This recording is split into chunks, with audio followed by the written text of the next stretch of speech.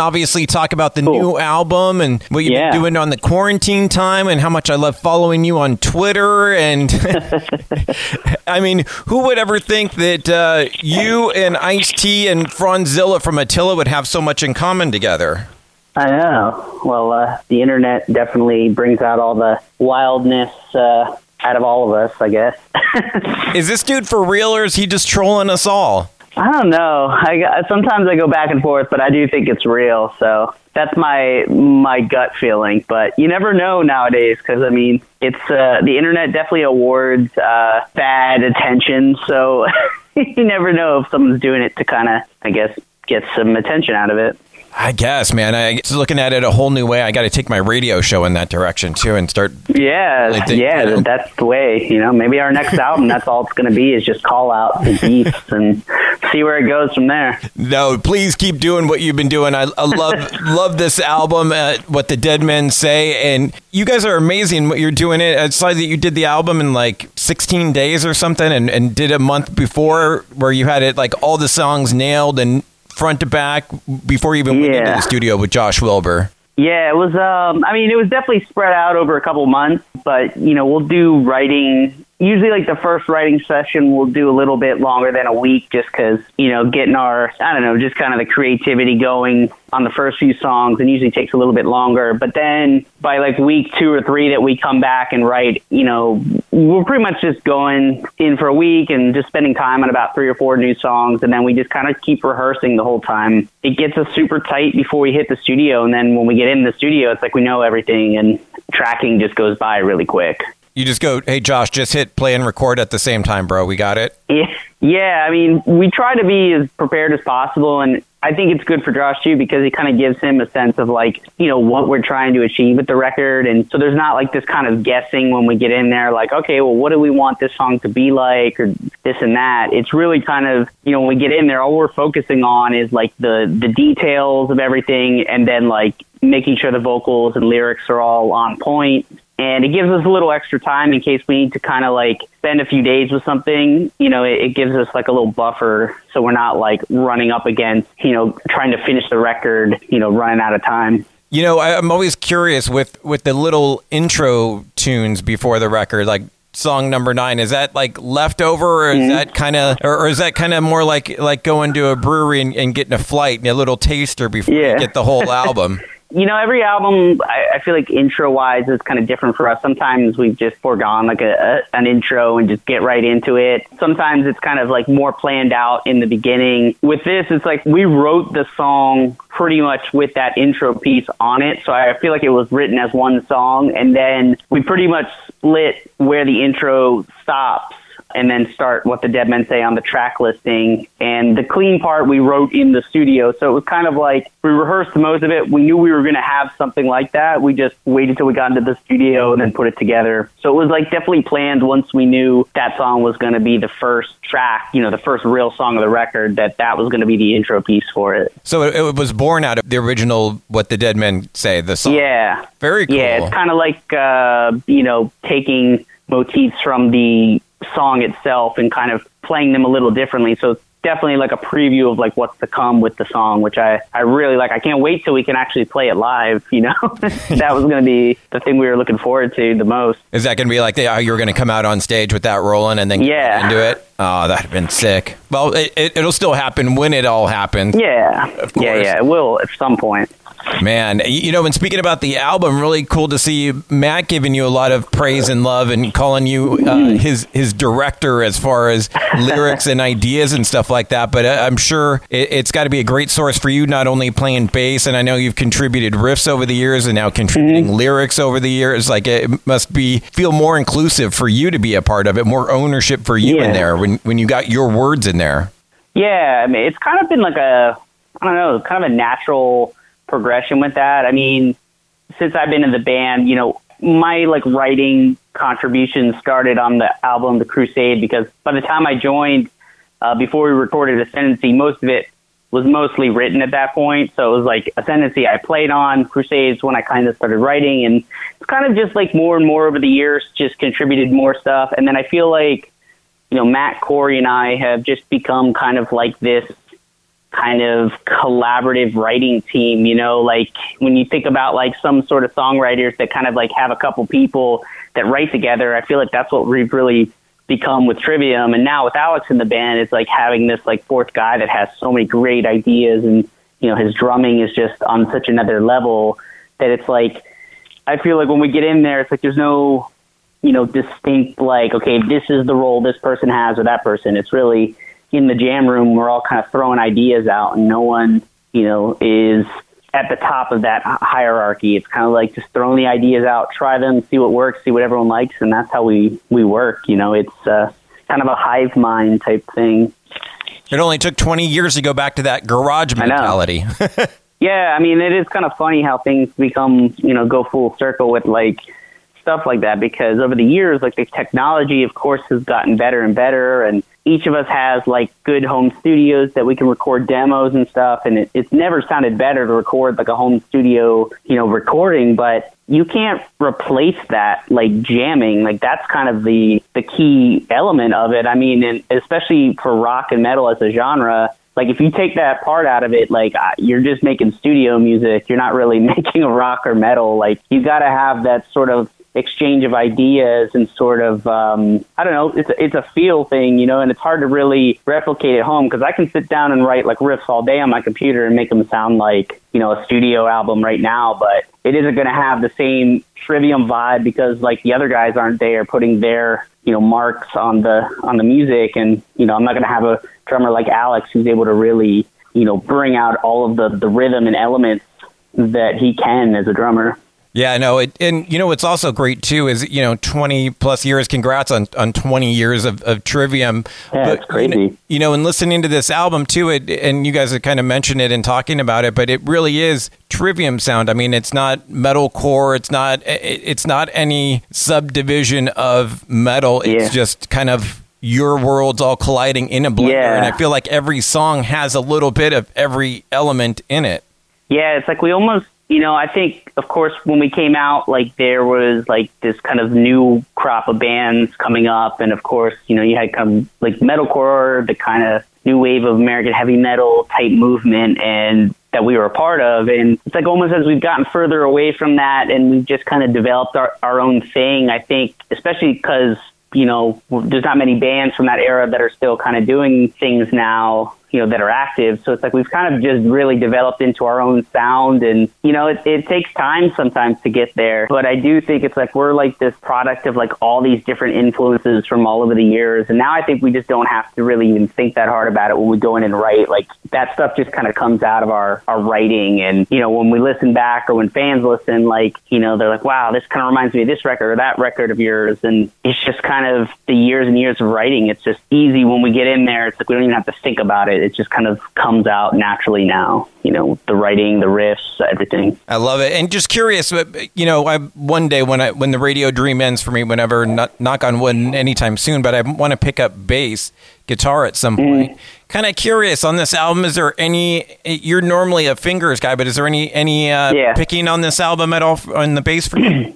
No, it's still, you know, I still do all finger style bass playing. That's how I learned. And, you know, for one record, I did play with a pick, which was Ascendancy, when I was, you know, I didn't get the third finger down for triplet playing with bass. But once I got that down, I went back to playing with my fingers. I just always preferred it. You know, it's just a different feel. And I like writing on bass too. So it's like I have the benefit of like going from like, you know, I can sit down and play guitar for a while, and then when I kind of get burnt out on writing with guitar, I'll just switch to bass. And, you know, it's a different vibe, different element. And, of course, you know, similar instruments, but I don't know, there's just a different feel about playing bass with your fingers that, you know, is different than guitar.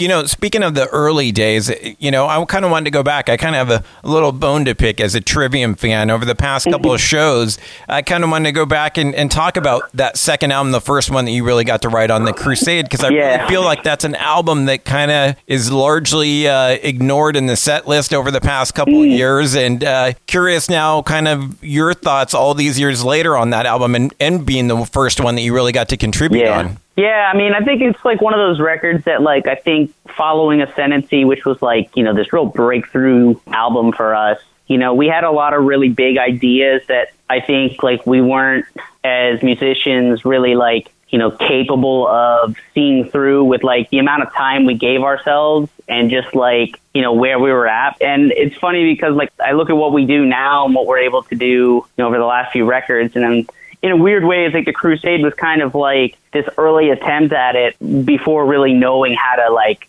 do all of those things and stick the landing, with these kind of ambitious ideas. But we've always been a very ambitious band musically, and sometimes it works and sometimes it doesn't. But I do think a lot of the Crusade is still great, and I think most of it not being in the set as much is just because we have so many records now. And I feel like every time we come out with a new record, all the old records kind of get pushed back a little bit in the set. There's, of course, some songs you definitely want to try to play, and it's just so hard to play new stuff and then to also play like not only old stuff, but then to play like deeper cuts from the old stuff. One thing I do hope is like, depending on how this the virus thing kind of plays out and what we're able to do in terms of touring, one of the things we've been talking about is like we're definitely, when we can at least travel again, Alex lives in California, I live in Chicago. Once we can all get back together in Orlando and rehearse and stuff again, we have the ability to do all the streaming shows because we've been doing that for the last 3 years, like on tour. So, we talked about maybe doing some sets and like mixing it up and doing some deeper cuts that we haven't played ever or stuff we just don't play a lot, on tour. And if it's going to be one of those things we can't tour for a bit, maybe we get together every month or so and just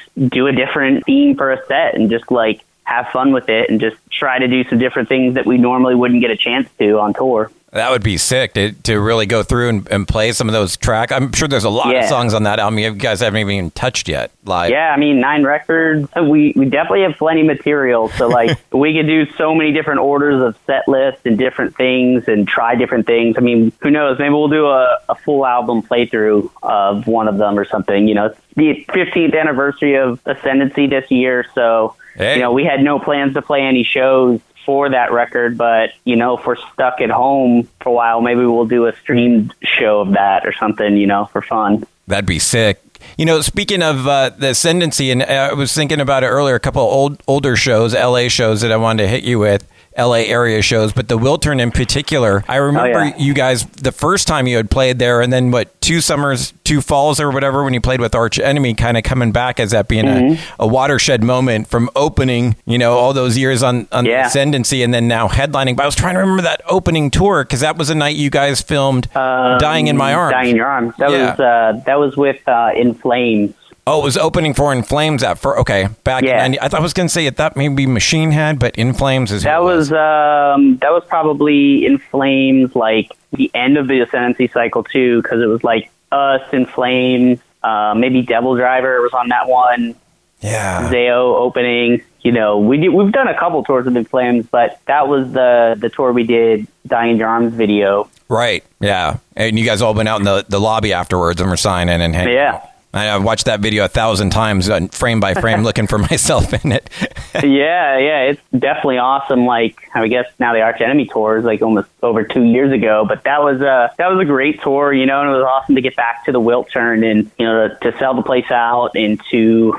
I guess again, it's kind of full circle. You start at the very bottom with touring and making music, and you just kind of work your way up slowly. It's truly like kind of the only way to do it, in this genre. Like if you kind of are willing to put in the time and do the touring, like you can definitely make a career out of it if you just keep making music people want to hear and keep touring. One other unique show I wanted to bring up was when Matt had to leave tour back a couple years ago with Avatar and Light the Torch. I was at the House of Blues Anaheim show and just kind of curious how that came together and who decided to call Brandon from Atreyu to come down and sing. Well, we kind of knew in advance, like before the tour, that it was probably going to be possible that Matt would have to leave, and that wasn't the intentional goal to have that happen at the end. He wanted to finish with us, but kind of came to the point where it felt like he needed to get home to be with his wife, and we kept moving west and going into Canada, and it felt like the flights home were getting less. Possibility of getting home was like not going to be easy if he had to in a quick turnaround. So he went home. We had Jared Dines out with us playing guitar. He learned the whole set. Obviously, we had Howard Jones come up, learn a bunch of songs. Yeah. Johannes from Avatar, killer, man. Like, just great personality, great stage presence. It was just such a, like, I don't know how to describe it. It was really like a party almost. It was like celebrating the band in a weird way. And it was like weird because Matt wasn't there for it. So it's like he had to watch through Twitch, his Twitch account, pretty much. So that was kind of like this weird experience for him. And, Brandon, of course, we know he lives in the area there by the Anaheim House of Blues. And we called him up like, hey, you want to come down and come sing a couple tunes? And he was totally down for it. And he came out, did the sound check. He sounded incredible. Like, he's one of my favorite singers in the genre for sure. And it was an honor to have him come out and to have him and Howard singing on a few songs together. It was like, just really wild. It was like kind of like just a big event. We tried to make the best of it. I think people really enjoyed it, and we wanted to make sure that people left that night not feeling like they got shortchanged, because we know people spend a lot of money to come to the shows. We wanted them to feel like, okay, like, it wasn't what I was coming here for originally, but I got something that's like once in a lifetime to see these other great singers fill in for Matt and sing the songs. Yeah, no, that's how I looked at it. Like, when are you ever going to see Howard Jones singing Trivium tunes again? It was a really cool show in that regard. And obviously, fingers crossed that the big summer tour eventually does happen for you. But, I mentioned earlier about following you on Twitter, and you were posting about it. And I had to bring it up. I actually put it on last night. Decline of the Western Civilization Part 2. Oh, yeah. Way better than Heavy Metal Parking Lot, though, I got to say. Yeah, I mean, it's definitely more of I feel like Heavy Metal Parking Lot's kind of like a shorter kind of thing, like, just kind of funny to see them. But, like, Decline of Western Civilization Part 2 is like, I don't know, it never gets old. Like, just totally, what a like, piece of art that is, especially with, what's his name? Was it Chris Holmes or John? Yeah, like, in the pool, like... That's like the part that's just seared into my brain. I'm like, wow, like what a time capsule that is. Obviously I never experienced any of that. I was, a young baby, at that time, but like, just to look back and be like, wow, what decadence and just absurdity, and just to think that there was no way this was ever going to last. Dude, I watched it again last night for the first time, watched it as a kid like you did, and watching it again, I went, wow, everybody is high in this movie too. Yeah, everybody's sweating through their really, really wild. Like, I mean, that was definitely some hard living for a few years, and like, you just think about, like, I mean, I think about like how we've been a band for almost 15 years, and like how quickly like just 5 years goes by, and for a lot of those bands, it was like they had this like insane meteoric like rise for like 5 or 6 years, and then just a total tank at the end, and just like. It must have been just such a blur and blackout for most people. Like, because it's just like watching those dudes, you're like, whoa, you guys are just like, you don't even know what's coming at the end of this decade. Well, dude, I want to do like the follow-up, like they did the Tiger King follow-up. Oh, yeah. I want to do that with Decline of the Western Civilization, see all those dudes in makeup and see how they look today, and they're stockbrokers now, and, bald and have 3 kids and 3 ex-wives or whatever the story is. Yeah, it would be very interesting, kind of a reunion of that, while you can, I guess. I saw Chris Holmes at a festival a few years ago in France. I think he lives in France now, and I couldn't stop thinking about it. I'm like, I wonder if he gets mad when people ask about it. Like, it's probably like one of those things you're like not very proud of. Yeah. Like years later, just like, yeah. Because from what I've read, like, that was kind of like, that kind of hurt his career for quite a bit, which I'm like, I could kind of see maybe people wouldn't want to work with someone that gets in the pool and drinks like 3 bottles of vodka in their clothes. That could maybe be a little off-putting, but definitely of the time. Dude, the thing that I didn't realize from all these years and watching it again was never have Ozzy make you breakfast. Do you remember that bacon, that nasty bacon he was making? It was disgusting. I don't know if I would ask Ozzy to make me any food, honestly. And he's like talking to the camera and pouring orange juice, and it goes like all over the table and everywhere, but in the glass he's pouring it. Classic. Yeah, that's rough time. Although it does feature at the very end, my favorite, I think of all time, my favorite Megadeth tune of all time, which they were just writing at that point, In My Darkest Hour. Oh, yeah. Classic. Peak Megadeth. right there. Just very interesting too, because it's like that's such an interesting like time point for like bands, and like the fact that like a lot of those bands like at that point, like that was definitely like, you know, the hair bands and the thrash bands and stuff like hate each other, that whole scene separation and stuff. It's like there's just so much there that I would love. I'm sure there's probably so much footage that hasn't even been seen or used, you know, just make this comprehensive like timepiece. One of the last times I was in an actual record store, I bought that on DVD, the Decline box set with parts 1, 2, and 3, and then there's a bonus one I haven't even got to yet. But the first one's the punk one, right? Yeah, and I think the third one's a punk one too. Yeah, I don't know if I've even seen that one. Yeah, me neither. I've only just paid attention to the metal one, but I got to watch them at some point. Hey, Paulo, I appreciate all the time. I won't keep you too much longer. A couple last things I wanted to hit you with.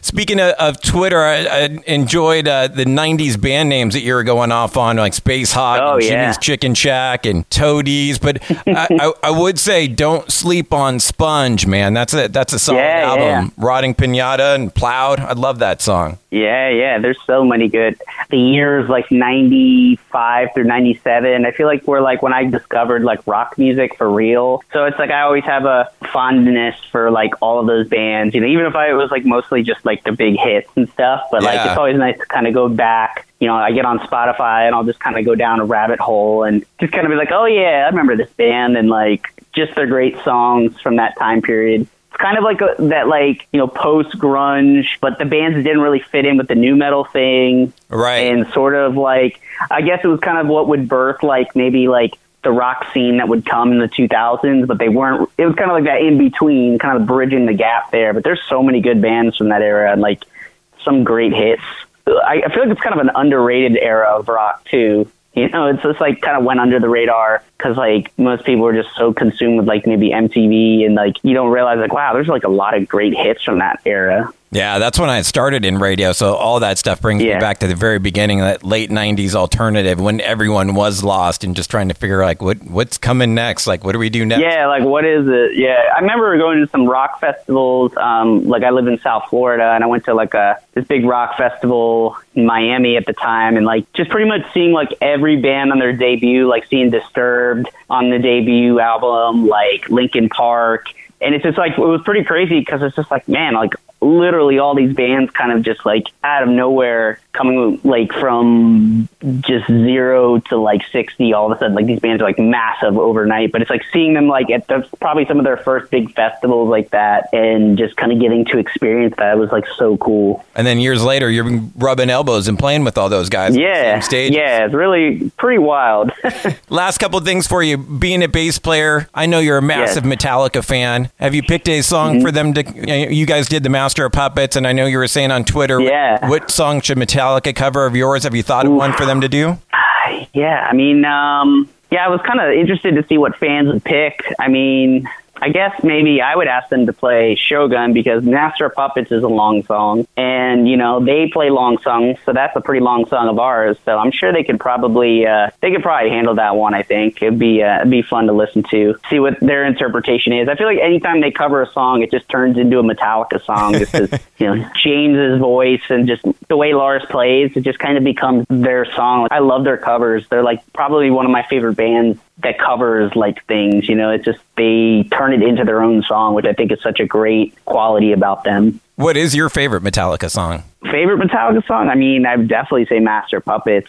You know, that's when we got the offer to do that cover record, the Kerrang cover record, I think it was years ago. I was like, we are pretty much right away. We're like, well, we got to do Master of Puppets. Like, that's the song. Like, that's, I mean, the album's incredible, but like that song is the pinnacle of metal. It's so good. You know, it's like a catchy song that's like 8.5 minutes long and just goes through so many changes. Like, you know, to be able to pull that off, like that's just the best. That's the top of the line, that song. Yeah, that's my all-time favorite tune from them as well. Last question for you. Being a bass player, being a big Metallica fan, but I also know you're a big Iron Maiden fan, but curious, you being a bass player, who's a bigger influence on you? Is it Cliff Burton or Steve Harris? I mean, I would definitely say probably like the formative years, definitely Cliff Burton, because, Metallica was like all I was obsessed with when I was a kid, but then discovering Iron Maiden a few years later and just really appreciating like not only Steve Harris's playing, but him as a songwriter.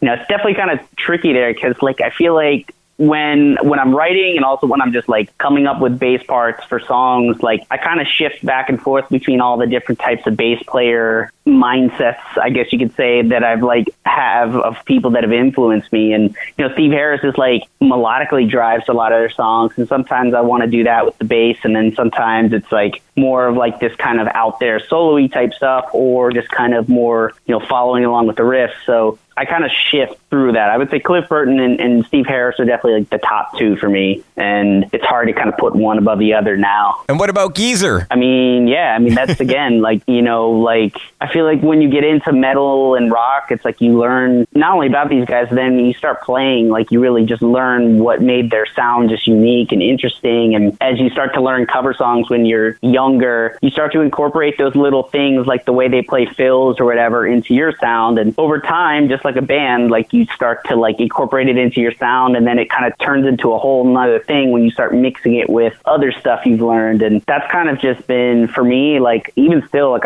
I'm just like on Spotify, I'm always like listening to music and like trying to pick apart like what makes something that I like work and how to do that and how to incorporate it into like, something I do. And you're kind of always trying to learn something new. But those dudes are all like, that's the staple of bass playing, Geezer, Steve Harris, Cliff Burton, can't get any better than that, really. What was the first song you learned on bass? First cover, like first rock song? Try to think. First metal song or first song, period? Metal song. Well, the first one would be King Nothing, because that was what got me into Metallica. I was playing bass at that point, and definitely, like, when I saw that video on MTV, I was like, this band's amazing. Like, what is this? And I had to learn that riff. And, that was definitely the first metal riff. And then the first song I ever, like, tried to learn how to play was Wrong Way by by Sublime. But 311 was also one of my favorite bands when I first started playing bass. So obviously I picked bass player, focused bands when I was getting into music. Hell yeah, Peanut's a hell of a bass player. Yeah, he's amazing. He plays Warwick too. That's also, I've been playing Warwick now for the last few years, and he's definitely in the beginning was one of the like first dudes I was like, whoa, this is like wild. A bass can sound like this. Love it, man. Paulo, appreciate all the time. It's been a blast talking to you. Always is. Dude, you rock. Thanks for checking out the entire podcast. Now just hit the subscribe button. That way you get it sent to you directly. And follow me on social media at MikeZ967. Don't miss the radio show, bro. Wired in the Empire happens every Saturday night at midnight on 96.7 KCal Rocks, online at kcalfm.com. Adios.